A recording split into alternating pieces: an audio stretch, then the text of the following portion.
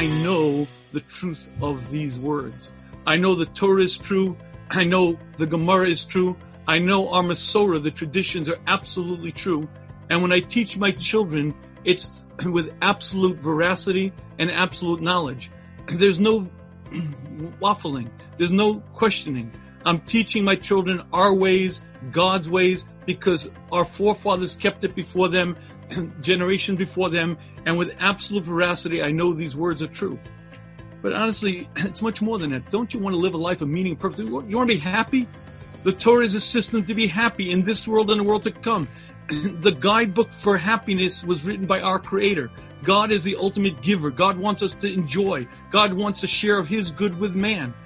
God created us to be happy, to enjoy. We're created for the world to come, to grow and accomplish here. But if you live your life according to the Torah's ways, in this world you're happy, you're fulfilled. There's a sense of joy, of meaning, of purpose. You're living a life that's beautiful. And if you live your life in any way different than what your Creator intended, there's an emptiness. But would you like to understand why? It's a little bit like taking a fine instrument. Imagine you take a surgeon's scalpel and use it to pry open the window. It does a poor job and it dulls the blade. The human being was created for one purpose, to grow, to accomplish.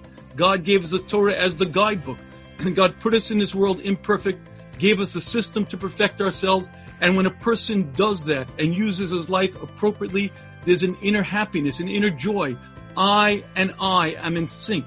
Me and me are in harmony. There's a happiness, there's a joy. You live a life of meaning, purpose, and you live a life that's beautiful properly.